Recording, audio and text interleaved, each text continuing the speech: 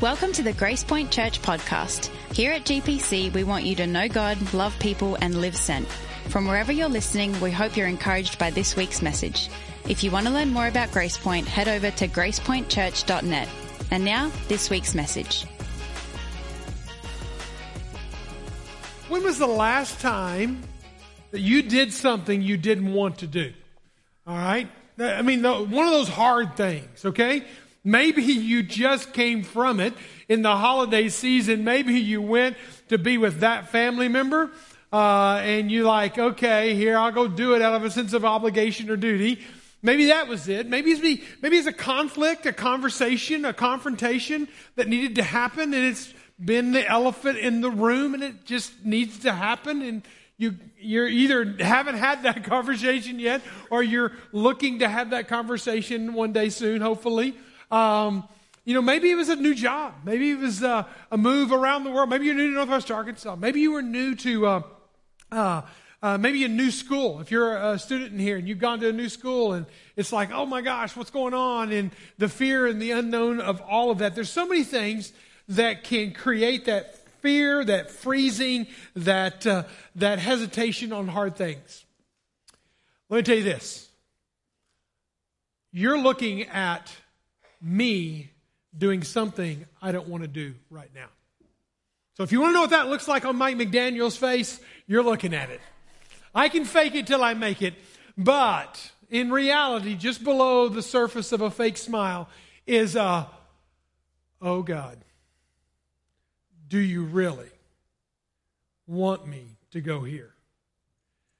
It's a conversation we're going to have over the next several week, month and a half, is one that I am not exactly jazzed about. I would rather talk about rainbows and butterflies than wars and deception and loss and shame and guilt and betrayal and shame. Again, go back to shame again. I would much rather talk about something else than talk about spiritual warfare.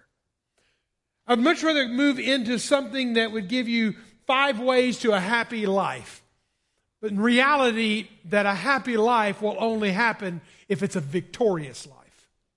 And the only way that we're really going to live a victorious life is not me working my way to victory, but me realizing that victory happens through Jesus and me living from victory, not to victory. Please understand the nuances of those words. That we're not functioning hoping that we might be victorious one day, but that actually we can be victorious today. And now whether or not we're going to live victorious, that's the question on the table. And as we jump into this, we're going to jump in with both feet. So first time with us today, welcome. We're talking about the devil. But it's real. It's eternal. It's spiritual. It's personal. And it's costly. There's no such thing as freedom for free. And the freedom that it's going to cost us, or the cost that it's going to be to us, is it's going to be a lifetime tension. I don't want to even use the word battle, but it is. It's a battle. It's a tension. It's a war. It's a fighting out of who's going to be large and in charge in our lives, in our world, in our worldviews. Let me put it to you like this. This is the way C.S. Lewis put it. He said, "There's no neutral ground in the universe. Every square inch, every split second is claimed by God and counterclaimed by Satan." If you just let that sink in and realize that every second, every nanosecond, every bit of my life, every private part of my life, every public part of my life, my family life and my health life and my spiritual life, every bit of it, there is this tension, there's this battle, there's this fight for control and who's going to be in charge. That's reality. And that's where we're going to be. That's where we got to spend some time in deep, deep prayer and looking at His Word.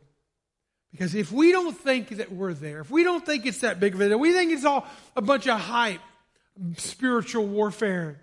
Mike's just trying to create some fear. Listen, I am not trying to create fear. In fact, I hope by the end of every message you'll find that there is not fear, but there is tremendous victory in faith and in that relationship with Jesus Christ. But we're going to have to deal with the reality, and we're going to have to wake up to the reality that there is a battle for your soul, your life, your attention, your affections, your mind, everything. Every square inch, every part of your life. In fact, I heard it like this, and heard it in college, and I memorized this statement by a pastor, longtime pastor in Memphis, R.G. Lee. He says, if you wake up in the morning and you don't meet the devil face to face, it just means you're walking in the same direction. Think about that. If you wake up in the morning and you don't meet the devil face to face, it just means you're probably going in the same direction that he's going. Let us be ever vigilant and mindful. In the Marine Corps, there are 4 different briefings that they train the Corps in. I want to add a 5th briefing. And it's not in the Marine Corps handbook on briefings. It's actually a spiritual war briefing. That before we go to battle, before we go into the armor, before we start talking about this stuff, we need to understand a few things. We need to understand, 1, who the enemy is. We need to understand, number 2, what the strategy of that enemy is. So couple those together. Let's talk about enemy number 1. Enemy number 1. His name, he has a name. He's real. He's not fictitious. He's not a symbol. He's not a cartoon character. He's not a red pitchforked individual. He is real. He's on the earth. He's alive and he is well. His name is Lucifer, and he is an arrogant fallen angel. And I'll give evidence to that in a moment. But he has a way about him. He can be as crafty as a serpent one day and be a prince the next day. The arrogant, the fascistness of his mindset is able to take an Osama bin Laden in a cave and infiltrate his heart and soul all the way to the Kremlin and President Putin, but even to our own individual homes. And impact and influence with his deception. And if you understand the history of Lucifer, I'll stick with that name because that's his highest name. That was his created name, if you will. Lucifer was his name when he was an angel, when he was an archangel in the heavens. And Isaiah 14 and Ezekiel 28 gives a detailed account in prophetic form of the fall of Satan. So if you want to read it for yourself, you can have some fun and read it. But you're going to find that there's this arrogant individual, this created being who wanted to be God and was going to assert himself to be God. So call it a heavenly coup d'etat that was taking place. Here's just a sampling, 2 verses, Isaiah 14, 12 to 13. It says, how you are fallen from heaven, O day star, and son of dawn. But which, again, that's where we get the name Lucifer. His name means angel of light. Day star, son of the dawn, you've fallen from heaven. How you are cut down to the ground. You said in your heart, I will ascend to heaven. Above the stars of God, I will set my throne on high. Those are the mindset. That's the mindset of Satan. And he wants to be the supreme one. He wants to overthrow the God of the universe, the Most High God, the God who even created him. And I wanted to give you the history behind this. And I know that this is a prophetic statement from Isaiah, and Isaiah is giving a prophetic statement that Belshazzar, who is the king of Babylon, is going to fall. But like most prophecies, all messianic prophecies, there's a dual prophecy that's going on in the prophecy. And this is one of those. Well, yes, it's talking about Belshazzar, but there's things that are said in this passage that can't be an earthly king. One is that he came from heaven. He fell from heaven. Belshazzar did not fall from heaven. So when you look at this, and also read the words of Jesus, Jesus himself recognizes and remembers the day that Satan fell from heaven. It says this, Jesus said in Luke 10:18. He said to them, I saw Satan fall like lightning from heaven. So he recalls that day. Revelation talks about a third of the angels who fell with him in the failed coup d'etat. A third of the stars of heaven cast them down to the earth. So again, I know I'm jumping from scripture to scripture, but I'm having to do this to just lay a foundation to understand that we have an enemy. His name is Lucifer. He's arrogant, and he's going to do everything he can in your life and my life to take control of our life, because that's been his intent the whole time. And if he can get us to follow him versus us following Jesus or the Most High God, then he wins. Then he wins. Let's talk about his strategy. From Genesis to Revelation, you'll find there's a certain strategy behind what Satan does and everything about the enemy and what he does. And understanding his strategy will hopefully heighten an awareness inside of you that you will look at yourself and look at your surroundings and look at the spiritual world with greater sensitivity and greater awareness. But let's understand this as a trifecta. Because there's three main areas that we are told to be mindful of or watchful of. One is Satan. We just need to be aware. He's real. Again, I will say this again. He's not a fictitious character. He's not a myth. He's not a legend. He's not something. He is real. He's a fallen angel. And he is roaming the earth. And he is trying to rule this earth. In fact, in other points in Scriptures, Satan is even called the ruler of this world. So just think about that.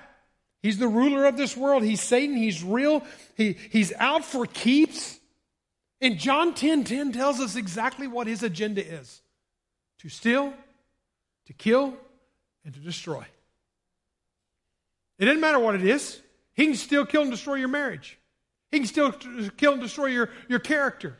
He can still kill and destroy your life. Literally take your life from you. Or cause you to do that.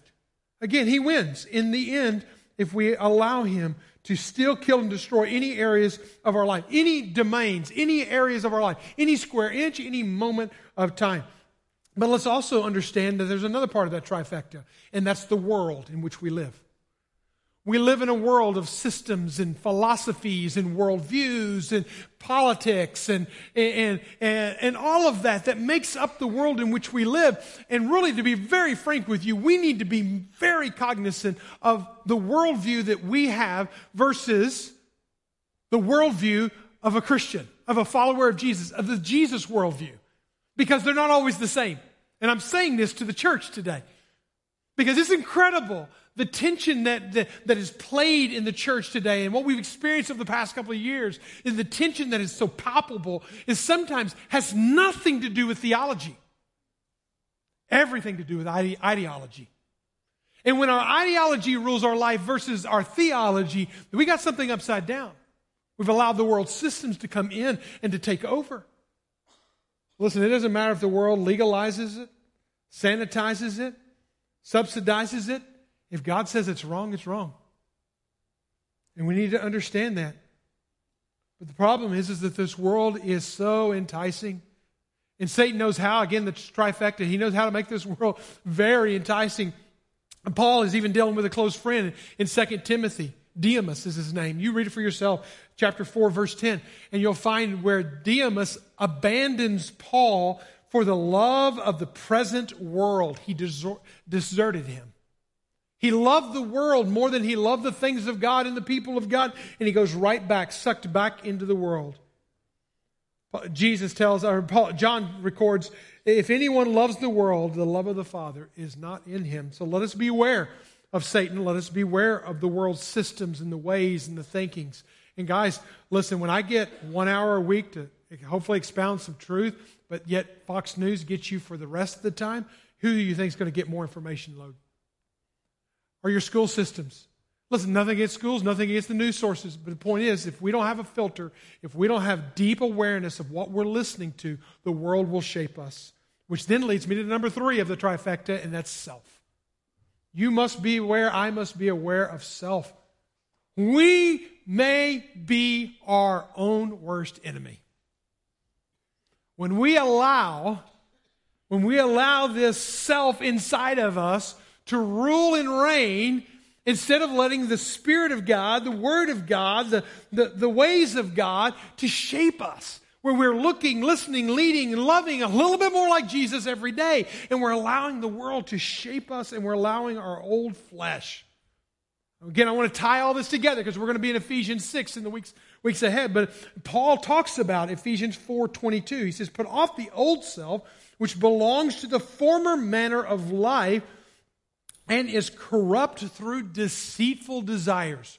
What's wrong with the old self? It's corrupted by our evil desires, our deceitful desires, the things that will pull us away. Listen, lust is born in itself in deceitful desires. Addictions are developed through deceitful desires. Anger is manifest through deceitful desires.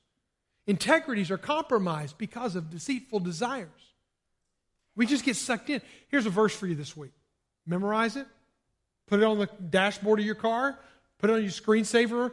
But wherever you got it, put on the mirror. Here it is. Here's your instructions for the week. Pay careful attention to yourselves. Look deep. Look deep into your motives. Look deep into your thoughts. Ask why a whole bunch, not just what. What do I feel? No, why? What got me here? Why do I feel this way? Why am I doing this? Why am I thinking this? See, one of the life principles, long life principle for you, but here it is. Putting off the old self, putting on the new self with the armor of God. So it's not just, hey, I want a new life, turn over a new leaf, live a new way, live a new thought patterns. But if I don't put on the armor of God to protect that new life, I am as vulnerable as ever I could be. And I can be sucked right back in just as Demas himself manifested. Why in Zechariah? Let's go to Zechariah chapter 3. All this ties together. Because I thought before we even go into the armor of God and talk about putting on this and that and how to put it on and all that kind of stuff, back up. That is, we're getting to the what before we go to the why. We need to understand the why behind this. There is an adversary. His name is Lucifer. He's out to make us follow him. How is he going to do that? He's going to do that through the systems of the world. He's going to do that through his own temptations, his own ways as Satan. He's going to do that through ourself, our desires inside of ourselves. He's going to do it in so many ways. We got to understand that so we can move forward. But I want you to also, Satan is not just the tempter. He has another role to play. And Zechariah covers it in a powerful way when you see this courtroom appearance. So if you have your Bibles, look at Zechariah chapter 3. You're going to see several characters, but I want you to just imagine with me a courtroom. Who's on trial? A guy named Joshua who happens to be the high priest. So here's where we go. And he showed me Joshua the high priest. Now, who showed? Zechariah is having his fourth vision. He's going to have 8 visions in the book of Zechariah. So he's book of visions. But this is his fourth vision. Zechariah sees this happening, and Joshua the high priest is standing before the angel of the Lord. We'll get to the angel of the Lord here in a moment. But realize this, that is his attorney, his advocacy. And then we go to Satan. Satan is standing at the right hand. What's he doing? He's accusing him. Satan is accusing. The angel of the Lord is advocating. And the Lord said to Satan, the Lord is the judge.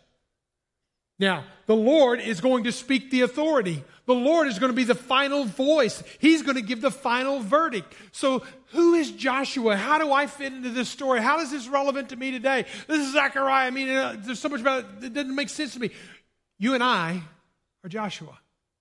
You and I have an accuser who's ready to accuse us of everything that we've ever done wrong and to bring it up again and again and again and again and again and again and again until we are shame-beaten. All of a sudden, we also have over here an advocate who's going to stand in for us. And then we have a judge, and that judge is going to speak on our behalf after he listens to the advocate. So that's the scene in which we unfold here. But I want us to understand 4 roles of this accuser. Okay, let's understand our accuser and how he is at work. Listen, Satan takes the form of a lot of things, okay? He takes the form of a serpent at one time and a prince at another time. He's an angel of light, and then right here we see him as a prosecuting attorney. He is ruling and deceiving on this world, in this world and on this world. He is about this world. He's the ruler of this world, it says in John chapter 12, verse 31. So let that sink in. So who's large and in charge and who's kind of pushing the buttons and the levers on this world? It is Satan himself.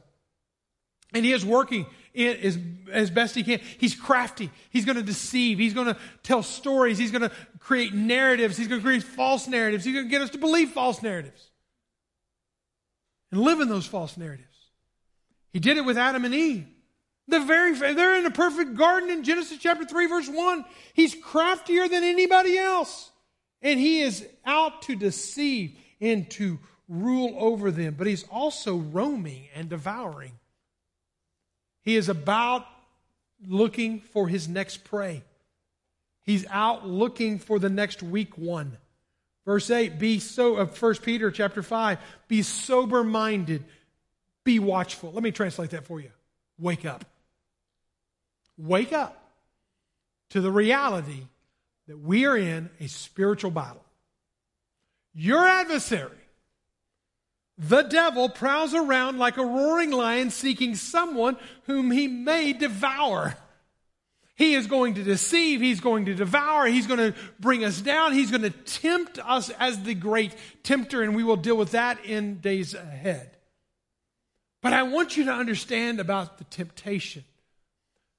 Because God is in our side, and God is advocating, because Jesus is advocating for us, because God wants us on his side, he's never going to allow Satan to have any more control that we don't have a way out. So you can't just say, I was tempted of Satan, the world system messed me up, and I got sucked into this. No, because no temptation has overtaken you, but such as is common to man. Everyone's gone through your temptations. God is faithful. He will not let anyone be tempted beyond the ability of their temptations. He will also provide a way of escape that you may be able to endure it. There's always an exit strategy with God. There's always a way out of that temptation if you will lean in and listen and follow the Lord. So let's understand the role of Satan. What's he going to do? He's going to deceive. He's also going to defeat. Satan wants to defeat us. He reminds us that we failed. So he wants us to fail, number one. Two, he's going to remind us that we did fail. He's going to keep bringing it back up. This is the shame game. This is where he's going to get us. Now, truly, Joshua is representative of the priesthood, and the priesthood had messed up, so a little bit more historical context. Zechariah is not just written in a vacuum. It's written at the end of a 70-year exile that the people of Israel had gone through because the people of Israel had lost their focus, had lost their love for the Lord, and had turned away from God, and the high priest, the priest in the temple themselves had become compromised individuals. This is the way the Bible puts it back in before the 70 years of God's discipline on them. He says, all the officers and the priests and the people likewise are exceedingly unfaithful, following the abomination of the nations, and they polluted the house of the Lord that he had made holy in Jerusalem. Now here, I want to point something out. When God calls our sin out, he calls it by name. You're unfaithful. You've polluted the things of God. What Satan does is he doesn't call it by name. He just layers over it. He just covers us up with it. It's not that you did this wrong, it's that you're wrong. It's not that there's that you can get fixed. No, you're unfaithful, and God is calling you back to faithfulness. And for 70 years, now just get in that. That's a generation plus. For 70 years, they're living in the brokenness, in the filthy rags of that. This is what was said of Joshua in verse 3. Look at this. Now Joshua was standing before the angel, clothed with filthy garments. The high priest didn't wear filthy garments. Read Exodus 5 different times. It tells us that the high priest would always wear holy, clean, pure garments. He's standing before the angel. He's standing before the Lord. And he is wearing filthy garments that he's been wearing, listen to this, for 70 years. And what Satan is wanting to do is to point at him and say, look at you, you filthy thing, you good for nothing thing. He is going to hurl his assault at us and beat us down as best he can. Shame is a sham of Satan. Guilt is a gift of God. Guilt gets us back on the right track. This is wrong. You were unfaithful. You made the things of God unholy. Okay, I can fix that. I can repent. I can get things straight. No. Satan just wants you to wear the garment of filth the rest of your life. Some of you right now are wearing a garment of filth that you don't know how to take off. And by all means, Satan doesn't want you to take it off. Shame is a cancer. It consumes our soul. It becomes about who we are, our very sense of self. It eats away at our identity. It distorts who we really are. Shame is of Satan. It's a sham. God gives us guilt. Guilt gets us on the right road to recovery, to healing, to getting rid of the filthy garments. It puts us back on the right track. 1 John chapter 1, verse 9. I want you to read it out loud with me because this may be the other verse you need to work on this week. If we confess our sins, He is faithful and just to forgive us our sins and to cleanse us from all unrighteousness. We do one thing. We confess. He does the rest. He cleanses. He makes right. He forgives. But Satan does not want you to know that. He wants you to live as a defeated individual, which then leads me to the next point. Satan defines us. Off of our failures, he defines us as a failure. I fail. He wants me to fail. I have failed. 70 years they're wearing these dirty garments, and I am a failure. I can't get out of this. I'm stuck. I think, Mike, thanks for the happy-go-lucky message today. Listen, this is where God begins to speak. The accuser's spoken. The accuser's pointed out. But now the Lord speaks. And what does the Lord say? Verse 2. The Lord rebuke you, O Satan. The Lord has chosen Jerusalem and rebukes you. 2 different times he rebukes him and just puts him in his place. And there's a role that we need to do in our life if we're going to live victorious, and that is to rebuke Satan. In the name of Jesus, we rebuke you. And it's you not defining who I am. I'm a loser. I'm dirty. I'm filthy. This is the way it's been for generations. And now I'm still wearing these dirty clothes. And I'm going to continue to wear these dirty clothes. And I'm going to take these dirty clothes and I'm going to pass them down to the next generation. And they're going to wear these dirty clothes. Because Joshua was not alive during the time that I just read from. He's wearing the dirty clothes of generations. It's time to get rid of those dirty clothes. How do you get rid of them? Satan's not going to tell you how to get rid of them. But God reminds him that I've chosen Jerusalem. I've chosen my people. You can call them what you want to call them. I've chosen them. Takes me back to Ephesians chapter 1. A message that we shared earlier this year, or earlier last year. That I'm blessed, I'm chosen, I'm loved, I'm adopted, I'm freed, I'm forgiven, I'm enlightened. That's who I am. And I want to wear that out. Satan does not want me to wear that out in this public. Here's a little truth for you. When Satan reminds you of your past, you remind him of his future. Literally, I've told Satan to go to hell in Jesus' name. But I mean it. It's like, go to hell. This is not your space. My family's not your family. My mind is not your mind. Go to hell in Jesus' name. Because he doesn't win. I've read the last chapter. I've read the last book, Revelation chapter 12. It says, I heard a loud voice of heaven.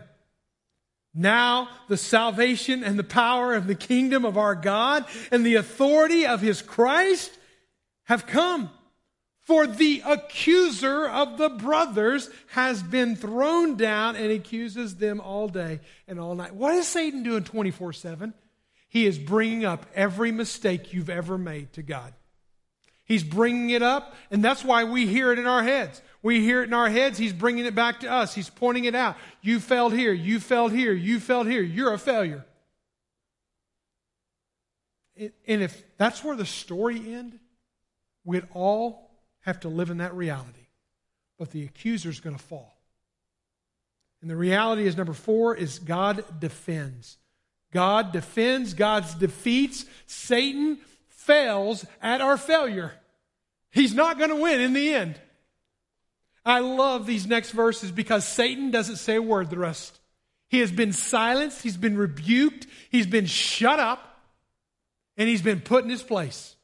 And now who starts talking next is what you need to zero in on for the rest of your life.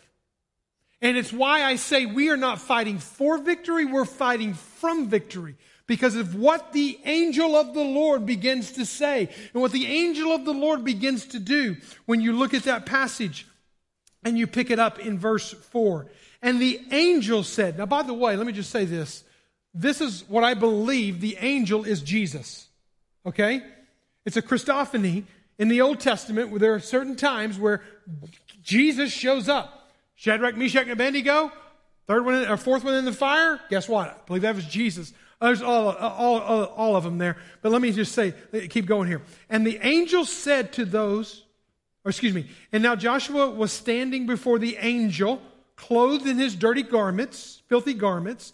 And the angel said to those who were standing before him, remove the filthy garments. Remove the filthy garments. Get rid of the filthy garments. For 70 years, the nation had been wearing the filthy garments. For 70 days, for 70 weeks, for 70 months, for 70 years, maybe some of you have been wearing those filthy, nasty garments. And God himself is saying, get them off. I want to read to you what Peter said at the day of Pentecost when 3,000 people took off the filthy garments. It said this, he says, repent and be baptized, every one of you, in the name of Jesus Christ for the forgiveness of your sins, and you will receive the gift of the Holy Spirit. That is the beauty of it. I get away from those. I get away from the filthy garments. I repent. And as my repentance is in place, I now stand in the waters of baptism as a declaration of my faith in Jesus. Jesus, I am yours. As a declaration of my faith. In a few weeks, we're going to have a declaration time. And if you have never declared your faith, if you have never declared it in a way, maybe you've gone through a religious ritual in the past, but it is time to, as a believer in Jesus Christ, to say, I am a child of God. And just like the waters of baptism, I want to recognize that Jesus has forgiven me and set me free. But let's keep going real quickly. Take away your iniquities. Taking your iniquities away, Take these iniquities away. Get rid of them. I have taken your iniquity away. Now notice this next one.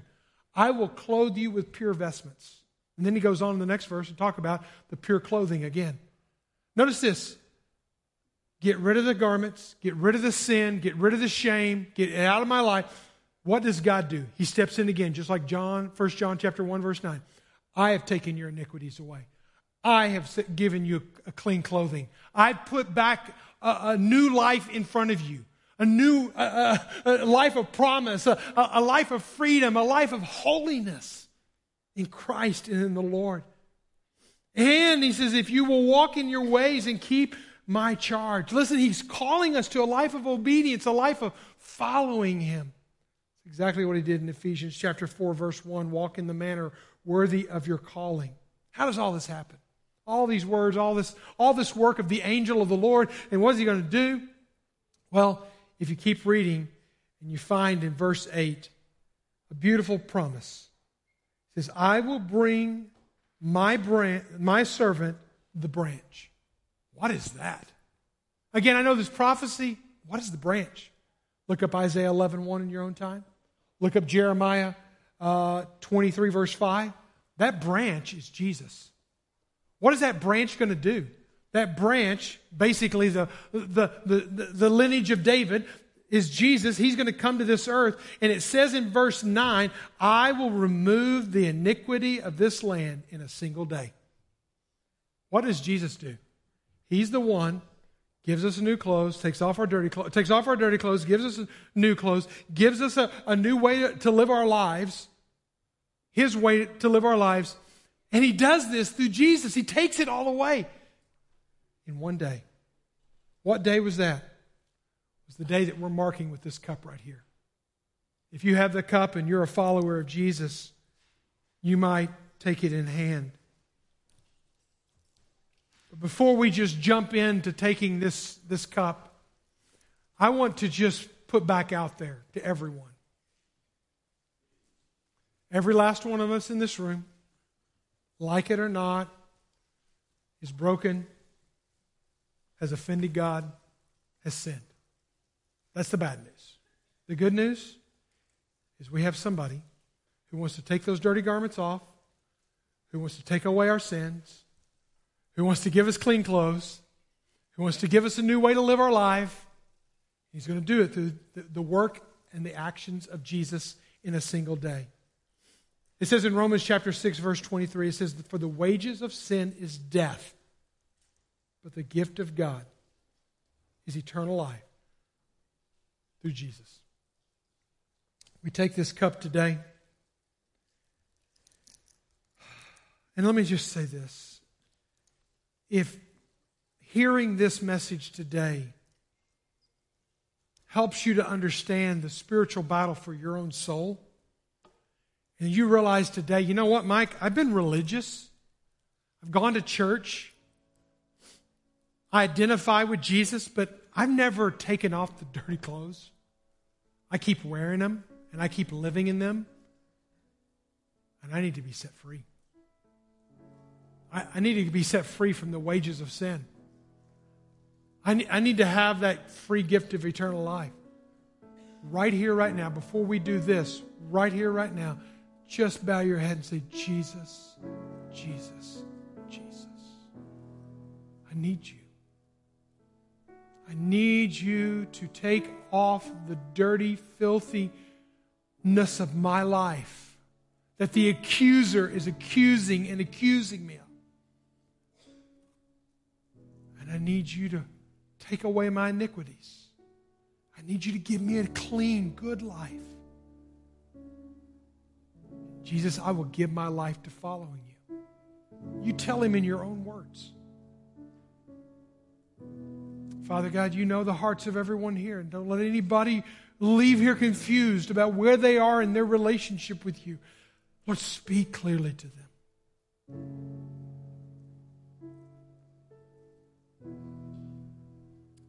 We come to this wafer.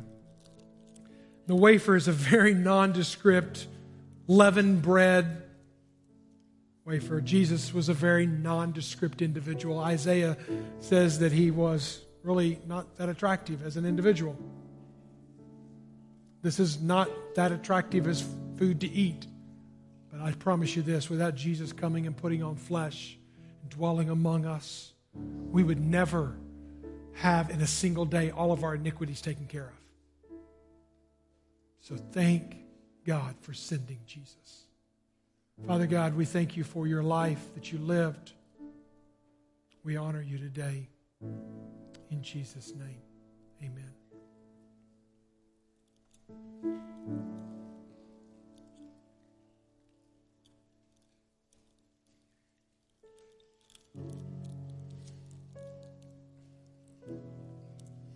The second element is a cup of grape juice symbolizing the blood of Christ. The Bible says without the shedding of blood, there's no forgiveness of sin. It was literally in that one day that we just read about, that one day that the branch of David, the Jesus who comes to this earth, died for us. He did it so that we could be free. Thank God for the blood of Jesus. Thank God for the blood that gives us freedom from our filthy rags, that gives us a new life, that gives us hope. Thank you, Jesus, for your blood. We take this in remembrance of you. In Jesus' name, amen. You might have noticed in our graphics that we have the symbol of the peace fingers, victory fingers. There's a history behind that, and those history buffs in the room know what I'm about to say, but it's pretty cool. During World War II, that became a very popular expression, the victory sign. It became a part of everything. But even Beethoven's Fifth became a part of that because it begins with the almost, even though it was written years and years before, it begins with this // This Morse code was built in, and it became kind of a victory cry. And they literally would just challenge everyone in Belgium and Czech and in the Czech Republic and all these places, all these occupied places. They told them, they said, go out and put victory everywhere. Put the victory sign. So you see it in storefronts. They'd wake up in one morning and all of a sudden there'd be victory signs on their buildings and in the middle of the street. And if you notice this lady's hairstyle on the front, it's got ... dash. And on the back, it has a victory sign. Literally everywhere they would go, they would see the victory sign everywhere. It really became popular when Winston Churchill started telling all the nations, the French, everyone, put the victory sign wherever you go, whatever you do. Now you got to realize, the war's still going on.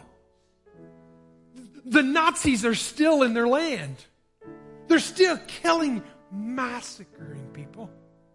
But what they're saying is, we're victorious. We are victorious. In the midst of the war, we are victorious. My friends, we are in a war. But in the midst of the war, in Jesus, we do not fight for victory, we fight from victory. He has given us victory. Let us stand and let us sing about our great God and the foundation that He brings to us. Thanks for listening to the Grace Point Church podcast. To stay up to date on all things GPC, follow us at Grace Point NWA on Facebook or Instagram. As you go, be people who show and share Jesus in everyday conversations with everyday people. Live sent.